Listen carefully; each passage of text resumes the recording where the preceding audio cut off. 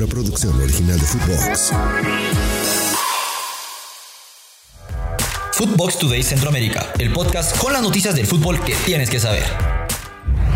Listo el sorteo de Concacaf Champions 2024.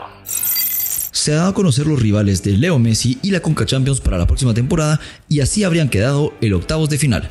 Los 11 duelos de la primera ronda ya se dieron a conocer y otros planteles esperan rivales. La Concacaf Liga de Campeones ha dado a conocer los enfrentamientos de la primera ronda de la Concacaf Champions League y donde la primera ronda arrancará acciones en febrero con la primera ronda que se disputará del 2 al 29 según el grupo para disputar octavos de final del 5 al 11 de marzo, cuartos de final del 23 de abril al 2 de mayo y la gran final el 2 de junio.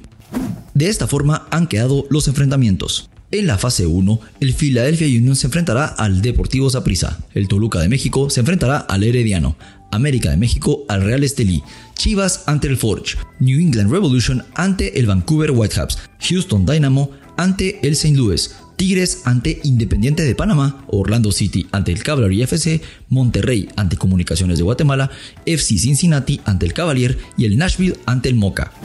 Ya se conocen algunos antecedentes de estos equipos enfrentarse entre sí, como por ejemplo el de Comunicaciones que enfrentará a Monterrey cuando se enfrentaron en el 2011, y Leo Messi y el Inter Miami FC, que por quedar campeones de la Leagues Cup ha avanzado a la segunda ronda, podría enfrentar a uno de estos ganadores.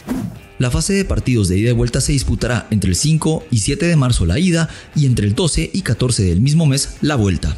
Antes de continuar con estas notas, los invito a que vayan y le den seguir a Footbox Today Centroamérica, escríbanos qué les pareció este episodio y nos califiquen con 5 estrellas.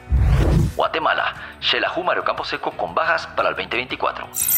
Después de la eliminación de las semifinales del torneo Apertura 2023, dos jugadores destacados del equipo de Xelajú han anunciado su partida del club. El defensor costarricense Kenner Gutiérrez, quien fue capitán bajo la dirección técnica de Amarini y Villatoro, expresó su agradecimiento en redes sociales, destacando su experiencia de año y medio en el club. Disputó 56 partidos y fue una pieza clave en la obtención del título en el torneo Clausura 2023. Por otro lado, el delantero Darwin Lom, quien llegó al equipo por solicitud de Villatoro, también anunció su salida a través de redes sociales, agradeciendo por ser parte de la historia del equipo y se espera que en los próximos días se conozca el destino de ambos jugadores. El Salvador, la maldición de Alianza. Elefantes y Alados decidirán al finalista del torneo en San Miguel, donde la Alianza no ha ganado en los últimos 2 años. Este domingo, Alianza y Águila disputarán el partido que determinará a uno de los finalistas del torneo Apertura 2023 en una serie que está empatada por la mínima diferencia. A pesar de haber tomado la delantera con un gol de Emerson Mauricio en el estadio Cuscatlán, los paquidermos no lograron mantener la ventaja. Por lo tanto, el equipo dirigido por Milton Tigana Meléndez buscará la victoria el domingo en el estadio Francisco Barraza para mantener viva la posibilidad de ganar su 18ª corona. La última vez que Alianza venció a Águila en el estadio Francisco Barraza fue en el torneo Apertura 2021, el 20 de noviembre de ese año con un gol de Rodolfo Zelaya al minuto 61.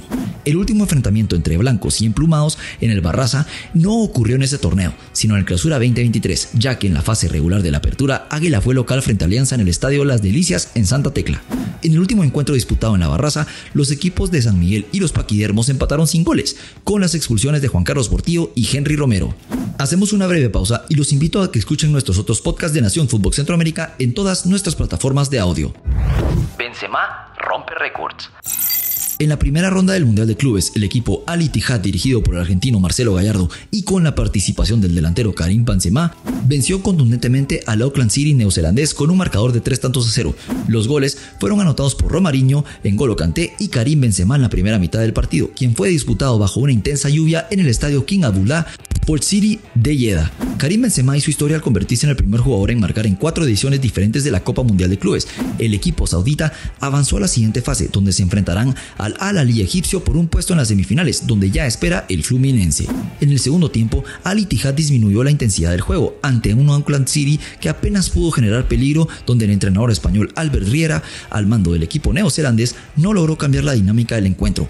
Marcelo Gallardo, en su 6º partido como director técnico del Al Ittihad, se prepara para enfrentar al Fluminense en las semifinales, pero antes deberán superar al Al-Ahly egipcio en el próximo partido del viernes. Por último, les dejamos los resultados más relevantes del día de ayer. Champions League: Antwerp 3, Barcelona 2, Newcastle 1, Milan 2, Porto 5, Shakhtar Donetsk 3, Atlético de Madrid 2, Lazio 1, Dortmund 1, Paris Saint-Germain 1. Hasta aquí llegamos con la información por hoy. Soy Andy Cruz Batres y volvemos mañana con más aquí en Footbox Today Centroamérica. Footbox Today Centroamérica, una producción original de Footbox.